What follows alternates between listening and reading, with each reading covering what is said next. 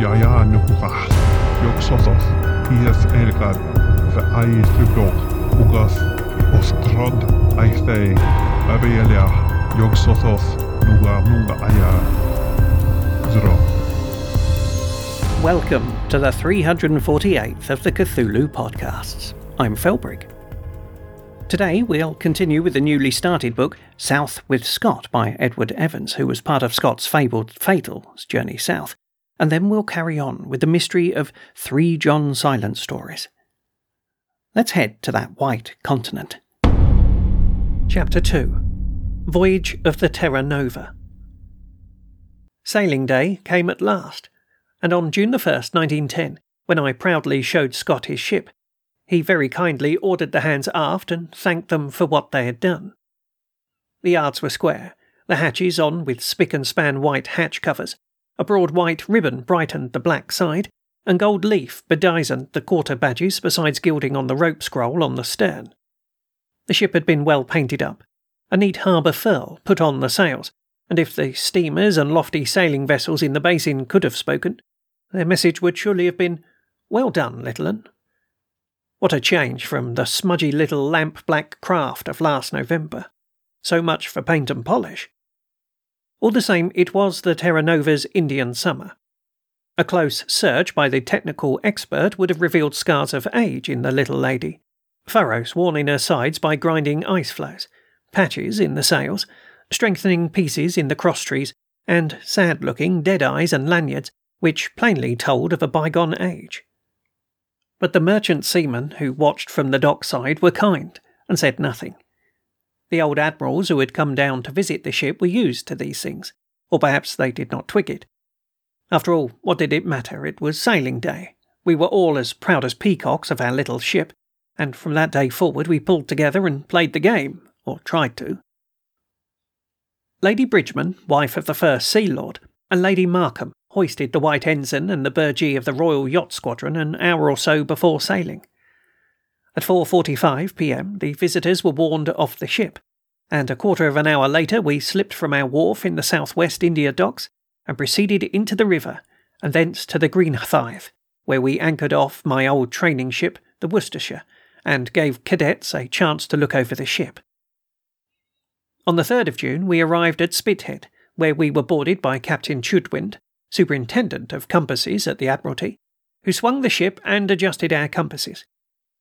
Captain Scott joined us up on the 4th, and paid a visit with his yacht to the RYS at Cowes. On the 6th we completed a series of magnetic observations in the Solent, after which many officers were entertained by Captain Mark Kerr in the ill-fated Invincible. We were royally looked after, but I am ashamed to say we cleared most of his canvas and boatswain's stores out of the ship. Perhaps a new 3.5-inch hawser found its way to the Terra Nova. Anyway, if the Invincible stores came on board the exploring vessel, she made good use of them, and saved them from their Jutland fate. We left the Solent in high feather on the following day. The Seahorse took us in tow to the Needles, from whence HMS Cumberland, cadets' training ship, towed us on to Weymouth Bay. This was poor Scott's last naval review. He had landed at Portsmouth and busied himself with the expedition's affairs and rejoined us at Weymouth in time to steam through the home fleet assembled in Portland Harbour. We steamed out of the hole in the wall at the western end of Portland Breakwater and rounded Portland Bill at sunset on our way to Cardiff, where we were to be received by my own Welsh friends and endowed with all the good things. We were welcomed by the citizens of the great Welsh seaport with enthusiasm. Free docking, free coal. Defects made good for nothing. An office and staff placed at our disposal. In fact, everything was done with an open-hearted generosity. We took another 300 tons of patent fuel on board and nearly 100 tons of Insol's best Welsh steaming coal, together with the bulk of our lubricating oils. When complete with fuel, we met with our first setback, for the little ship settled deeply in the water and the seams, which had up to now been well above the waterline, leaked in a way that augured a gloomy future for the crew in the nature of pumping. With steam up, this did not mean anything much, but under sail alone, unless we could locate the leaky seams, it meant half an hour to an hour's pumping every watch. We found a very leaky spot in the forepeak, which was mostly made good by cementing. On the 15th of June, we left the United Kingdom after a rattling good time in Cardiff. Many shore boats and small craft accompanied us down the Bristol Channel as far as the Breaksea light vessel. We hoisted the Cardiff flag at the fore and the Welsh flag at the mizzen. Some wag pointed to the flag and asked why we had not a leak under it, and I felt bound to reply that we had a leak in the forepeak. It was a wonderful send-off, and we cheered ourselves hoarse. Captain Scott left with our most intimate friends in the pilot boat, and we proceeded a little sadly on our way. After passing Lundy Island, we experienced a headwind and the gentle summer swell of the Atlantic. In spite of her deeply laden condition, the Terra Nova breasted each wave in splendid form, lifting her toy bowsprit proudly in the air, until she reminded me, with her deck cargo, of a little mother with her child upon her back. Our first port of call was Madeira, where it was proposed to bunker, and we made good passage to the island under steam and sail for the most part. We stayed a couple of days coaling and taking magnetic observations at Funchal, then ran out to the northeast trades, let fires out, and became a sailing ship. Whilst lazily gazing at fertile Madeira from our anchorage, we little dreamt that within 2 months the distinguished Norseman, Roald Amundsen, would be unfolding his plans to his companions on board the Fram, in this very anchorage, plans which changed the whole published object of his expedition, plans which culminated in the triumph of the Norwegian flag over our own little Union Jack, and plans which caused our people a fearful disappointment, for Amundsen's ultimate success meant our failure to achieve the main object of our expedition, to plant the British flag first upon the South Pole. Under sail. Quite a number of the scientists and crew had never been to sea in a sailing ship before, but a fair wind and a collection of keen and smiling young men moving about the decks were particularly refreshing to me after the year of fund collecting and preparation. We learnt to know a great deal about one another on the outward voyage to New Zealand, where we were to embark our dogs and ponies. The most surprising personality was Bowers, considering all things. Officers, scientists, and the watch worked side by side, trimming coals and restoring the 'tween decks as cases were shaken and equipment assembled. The scientific staff were soon efficient at handling, reefing, and steering. Everyone lent a hand at whatever work was going. Victor Campbell was christened the Wicked Mate, and he shepherded and fathered the afterguard delightfully. Wilson and I shared the captain's cabin, and when there was nothing afoot he made lovely sea sketches and watercolour drawings to keep his hand in. Certainly Uncle Bill, or Dr. Wilson's nickname, had copy enough in those days of sunlit seas and glorious sunrises. He was up always an hour before the sun, and missed very little that was worth recording with his artistic touch. Wilson took Cherry Gerard under his wing, and brought him up as if he were in the shadow of his own unselfish character. We had no adventures to record until the last week in July, before the catching of the flying fish, singing shanties at the pump, and Lily getting measles. We isolated him in the dark room, which, despite its name, was one of the lightest and freshest rooms in the ship. Atkinson took charge of the patient, and Lily could not have been in the hands of a better or more cheerio medico. Not all of the members of the expedition had embarked in England, although the majority came out in the ship to save expense.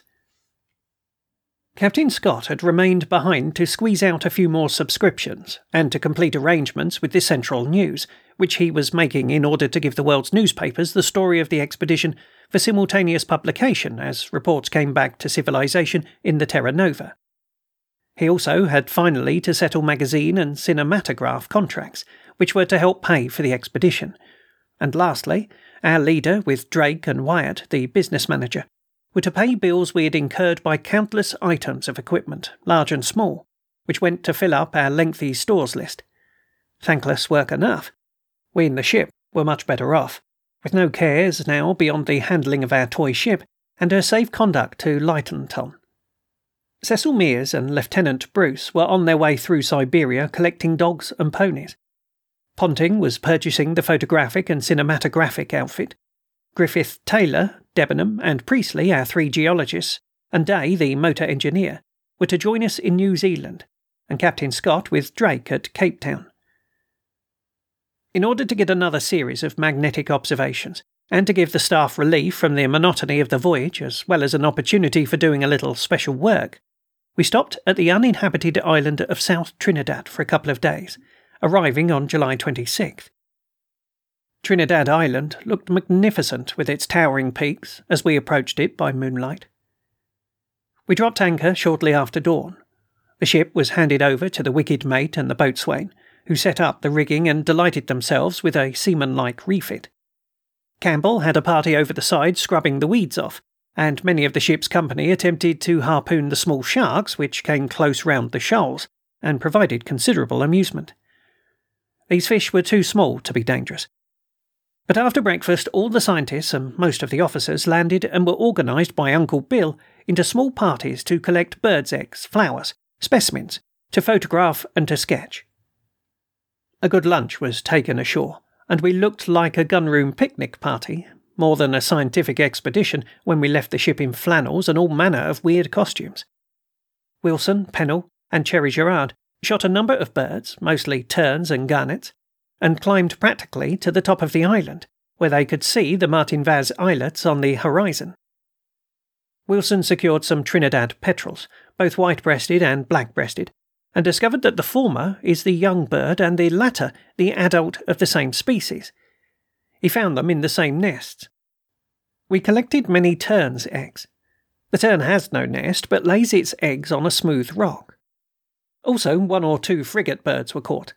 Nelson worked along the beach finding sea urchins, anemones and worms, which he taught the sailors the names of. Polychaetes and sepunculcids, I think he called them. He caught various fishes, including sea perches, garfish, coral fish, and an eel, a small octopus and a quantity of sponges. Triggerfish were so abundant that many of them were speared from the ship with the greatest of ease, and Rennick harpooned a couple from a boat with an ordinary dinner fork. Lily, who had recovered from measles, was all about, and his party went for flowering plants and lichens. He climbed to the summit of the island, 2,000 feet, and gave it as his opinion that the dead trees strewn all around the base of the island had been carried down with the volcanic debris from higher altitudes. It was also his suggestion that the island had only recently risen, the trees which originally grew on the top of the island having died from unsuitable climate in the higher condition. Gran went up with Lily and took photographs. Birdie Bowers and Wright were employed collecting insects, and with those added by the rest of us, the day's collection included all kinds of ants, cockroaches, grasshoppers, mayflies, a centipede, 15 different species of spider, locusts, a cricket, woodlice, a parasite fly, a beetle, and a moth. We failed to get any of the dragonflies that we saw, and to the great sorrow of the crews who landed with us, missed capturing a most beautiful chestnut-coloured mouse with a fur tail. Land crabs, a dirty yellow in colour, were found everywhere. The farther one went inland, the bigger the crabs were. The blue shore crabs were only to be seen near the sea or along the coast and watercourses. Several of these were brought off to the ship for Dr. Atkinson to play with, and he found nematodes in them, and parasites in the birds and fish. During the afternoon, a swell began to roll in the bay, and those on board the ship hoisted the warning signal and fired a sound rocket to recall the scattered parties. By 4:30, we'd reassembled on the rocks where we had landed in the forenoon, but the rollers being 15 feet high, it was obviously unwise to send off cameras and perishable gear. And since it was equally inadvisable to leave the whole party ashore without food and sufficient clothing, and the prospect of an inhospitable island home for days, we all swam off one by one. The boat's crew working a grass line bent to a lifebuoy. The boat to which we swam was riding to a big anchor 100 feet from the shore, just outside the surf. There were a few sharks round the whaler, but they were shy and left us alone. Rennick worked round the boat in a small Norwegian pram and scared them away. Many triggerfish swallowed the thick vegetable oil which the boat's crew ladled into the sea to keep the surf down, and I think this probably attracted the sharks, though it was not very nice to swim through. None of us were any the worse for our romp ashore, but the long day and the hot sun tired us all out. Nearly all the afterguard slept on the upper deck that night, and, but for the dismal roar of the swell breaking on the rocks and the heavy rolling of the Terra Nova, We spent quite a comfortable night. Dr. Atkinson and Brewster had been left ashore with the gear, but they got no sleep, because all night the terns flew round crying and protesting against their intrusion. The wail of these birds, strangely, sounds like the deep note of a banjo. The two men mostly feared the land crabs, but to their surprise they were left in peace.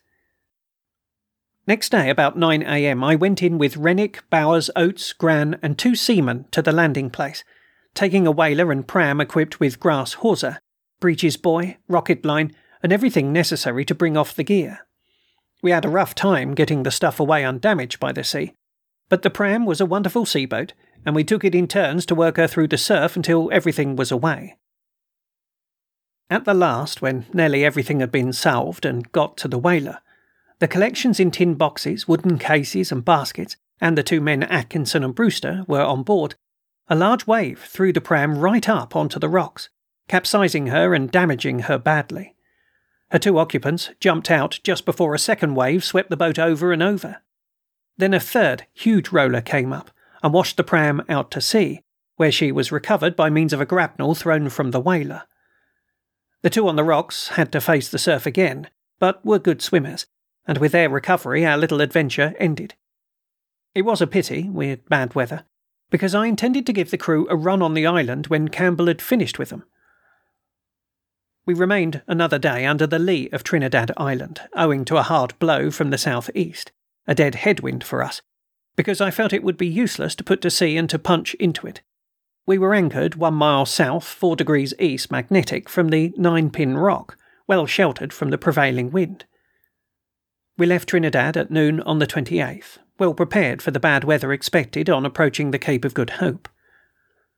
Whilst clearing the land, we had an excellent view of the southwest bay, and saw a fine lot of rollers breaking on the beach. I was glad we'd kept there that day, as in my opinion our anchorage was really the only fair one off the island. By noon on the 29th we had left South Trinidad out of sight. The wind had freshened again, and we could almost lay our course under sail for the Cape. This next stage of the voyage was merely a story of hard winds and heavy rolls. The ship leaked less as she used up the coal and patent fuel. All the same, we spent many hours at the pump, but since much of the pumping was done by the afterguard, as were called the officers and scientists, we developed and hardened our muscles finely. In the daytime, the afterguard were never idle. There is always plenty to do in a sailing ship, and when not attending to their special duties, the scientists were kept working at everything that helped the show along. Whilst on deck, they were strictly disciplined and subordinated and respectful to the ship's executive officers, while in the wardroom they fought those same officers in a friendly way for every harsh word and every job they had imposed upon them. Campbell was a fine seaman. He was respected and admired by such people as Oates and Atkinson, who willingly pocketed their pride and allowed themselves to be hustled round equally with the youngest seaman on board. The wicked mate generally had all the afterguard under the hose before breakfast, as washing water was scarce and the allowance meagre on such a protracted voyage. In the hotter weather we nearly all slept on deck, the space on top of the ice-house and in the boats being favourite billets. There was no privacy in the ship, and only the officers of watches and lookout men were ever left with their thoughts. 1 or 2 of the younger members confessed to being homesick, for the voyage was long, and it was not at all certain that we would all win back to England home and beauty.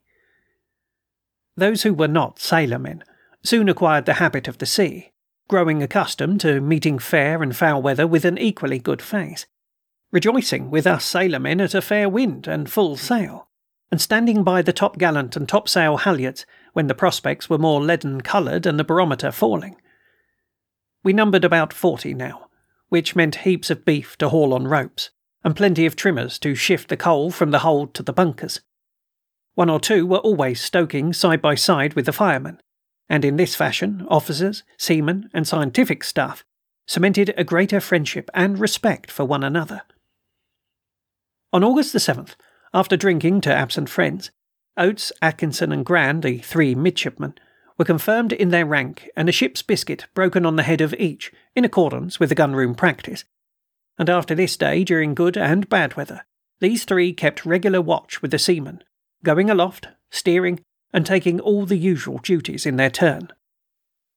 From the start, Pennell, who was to relieve me in command of the ship on her arrival at the Antarctic base, showed an astounding knowledge of birds, and Wilson took the keenest interest in teaching him about bird life in the great Southern Ocean, and giving him a preliminary idea of the bird types to be met with in Antarctica. Reflecting back to these days, one sees how well we all knitted into the places we were to fill, because a long sea voyage searches out hidden qualities and defects. Not that there were many of the latter. Still, one man developed lung trouble, and another had a strained heart. One of these, to our great regret, was forced to leave the expedition before the ship went south, while the other had to be ruled out of the shore party, an awful disappointment to both of them. We reached Simonstown on August the 15th, and here the naval authorities gave us every assistance, lent us working parties and made good our long defect list. We were disappointed on arriving to find that Captain Scott was away in Pretoria, but he succeeded in obtaining a grant of £500 from the South African government and raised another £500 by private subscription. When Captain Scott came amongst us again, he wrote of the Terra Nova party that we were all very pleased with the ship and very pleased with ourselves, describing our state of happiness and overflowing enthusiasm exactly. Those who could be spared were given leave here. Some of us went up country for a few days and had a chance to enjoy South African scenery.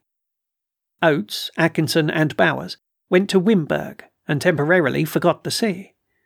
Oates's one idea was a horse, and he spent his holiday as much on horseback as he possibly could. In a letter he expressed great admiration for the plucky manner in which Atkinson rode to hounds one day at Wimberg.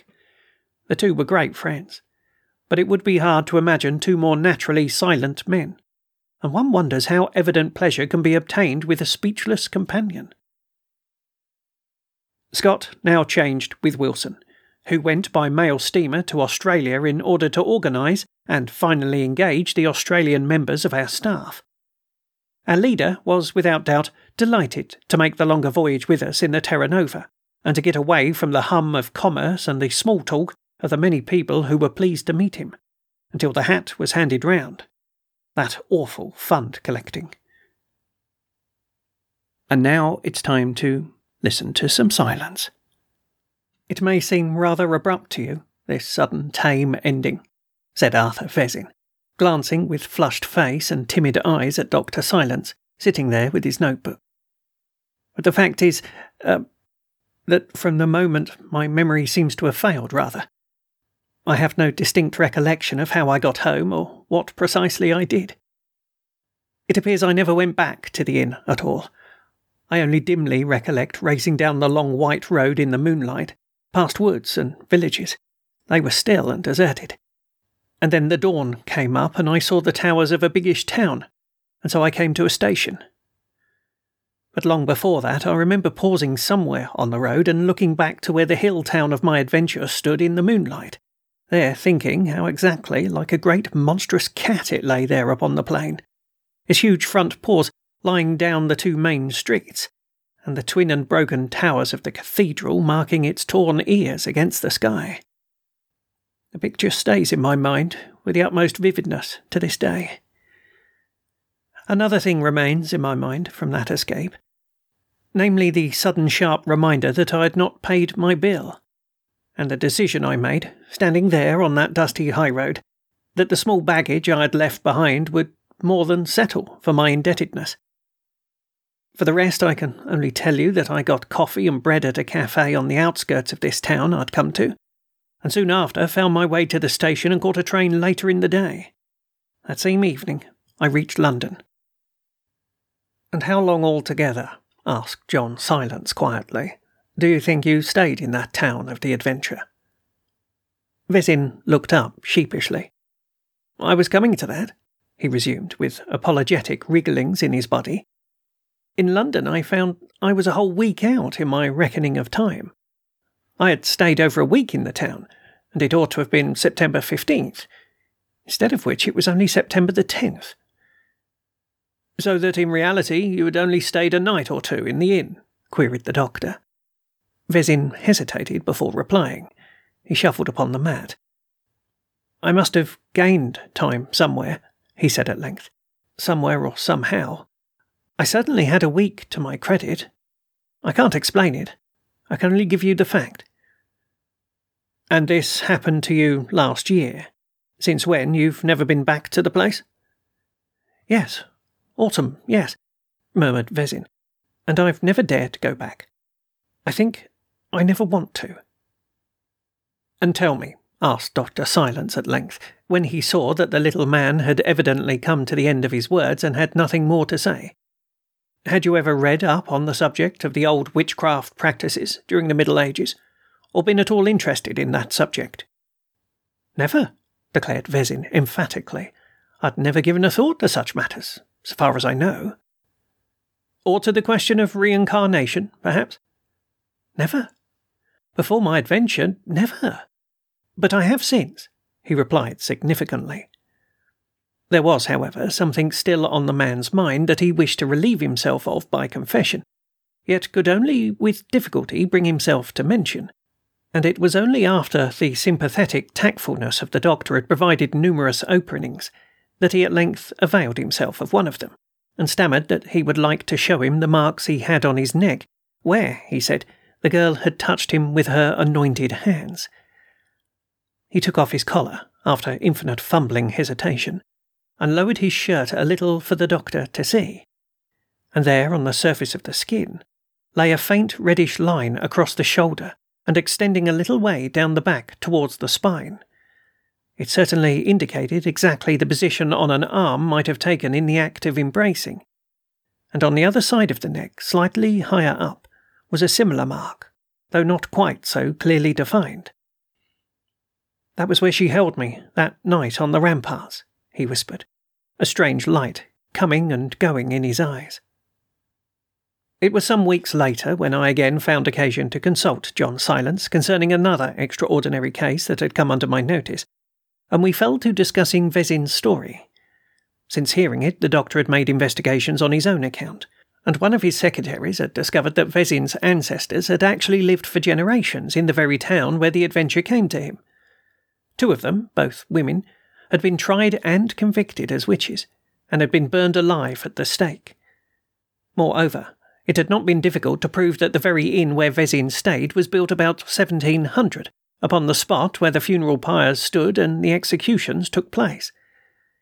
The town was a sort of headquarters for all of the sorcerers and witches of the entire region, and after conviction they were burnt there, literally, by scores.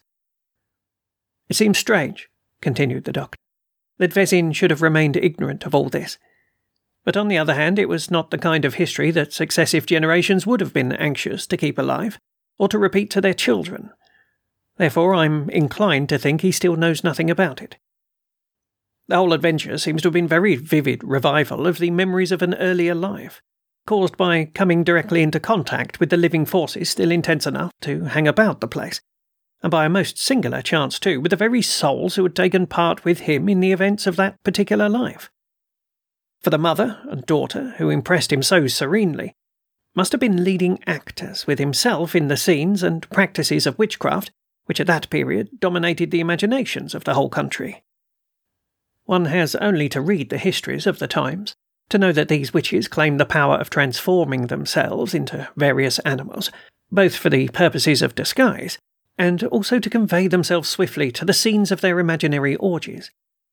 Lycanthropy, or the power to change themselves into wolves, was everywhere believed in, and the ability to transform themselves into cats by rubbing their bodies with a special salve or ointment, provided by Satan himself, of course, found equal credence. The witchcraft trials abound in evidences of such universal beliefs. Dr. Silence quoted chapter and verse from many writers on the subject, and showed how every detail of Vezin's adventure had a basis in the practices of those dark days. But the entire affair took place subjectively in one man's own consciousness, I have no doubt, he went on, in reply to my questions. For my secretary, who has been to the town to investigate, discovered his signature in the visitor's book, and proved by it that he had arrived on September the 8th, and left suddenly without paying his bill. 2 days later, they still were in possession of his dirty brown bag and some tourist clothes. I paid a few francs in settlement of his debt, and have sent his luggage on to him. The daughter was absent from home, but the proprietress, a large woman very much as he described her, told my secretary that he had seemed a very strange, absent-minded kind of a gentleman, and after his disappearance she had feared for a long time that he had met with a violent end in the neighbouring forest where he used to roam about alone. I should like to have obtained a personal interview with the daughter, so as to ascertain how much was subjective and how much actually took place with her as Vezin told it. For her dread of fire, and the sight of the burning, must of course have been the intuitive memory of her former painful death at the stake, and have thus explained why he fancied more than once that he saw her through smoke and flame. "And that mark on his skin, for instance?" I inquired. "Merely the marks produced by hysterical brooding," he replied, "like the stigmata of the religieuses, and the bruises which appear on the bodies of the hypnotized subjects who've been told to expect them. This is very common, and easily explained. Only it seems curious that these marks should have remained so long in Vezin's case. Usually they disappear quickly." "Obviously he's still thinking about it, brooding, living it all over and over again," I ventured. "Probably, and this makes me fear that the end of his trouble is not yet. We shall hear of him again. It is a case, alas, I can do little to alleviate." Dr. Silence spoke gravely, and with sadness in his voice. "What do you make of the Frenchman in the train?" I asked. "The man who warned him against the place. Surely that was a very singular incident." "A very singular incident indeed," he made answer slowly, "and one I can only explain on the basis of a highly improbable coincidence." "Which is, namely?" "That the man was one who had himself stayed in the town and undergone there a similar experience. I should like to find this man, and to ask him. But the crystal is useless here, for I have no slightest clue to go upon, and I can only conclude that some singular psychic affinity, some force still active in his being out of the same past life, drew him thus to the personality of Vezin, and enabled him to fear what might happen to him, and thus to warn him as he did. Yes," he presently continued, half talking to himself, "I suspect in this case that Vezin was swept into the vortex of forces arising out of the intense activities of a past life, and that he lived over again a scene in which he had often played a leading part centuries before. For strong actions set up forces that are so slow to exhaust themselves, they may be said in a sense never to die. In this case, they were not vital enough to render an illusion complete, so that the little man found himself caught in a very distressing confusion of the present and the past. Yet he was sufficiently sensitive to recognize that it was true, and to fight against it, the degradation of it returning, even in memory, to a former and lower state of development." "Ah, yes," he continued, crossing the floor to gaze at the darkening sky, and seemingly quite oblivious of my presence. "Subliminal uprushes of memory. Ones like this can be exceedingly painful, and sometimes exceedingly dangerous. I only trust that this gentle soul may soon escape from this obsession of a passionate and tempestuous past. But I doubt it. I doubt it." His voice was hushed with sadness as he spoke, and when he turned back into the room, again there was an expression of profound yearning upon his face, the yearning of a soul whose desire to help is sometimes greater than his power. And that's all for today, except to remind you of my Patreon account where you can support my production of audiobooks. As a patron, you get access not just to the stories published here in the podcast, but also all the other books that I record. At the moment, I'm recording a classic science fiction novel called Plague Ship. Also, another science fiction novel by Andre Norton called Starborn. And, of course, the final volume of Charles Oman's history of the Peninsular War. If you're interested, please go to patreon.com and search there for Felbrigg. That's Felbrigg. This file is released on an attribution, non-commercial, no derivatives license. So, until next time.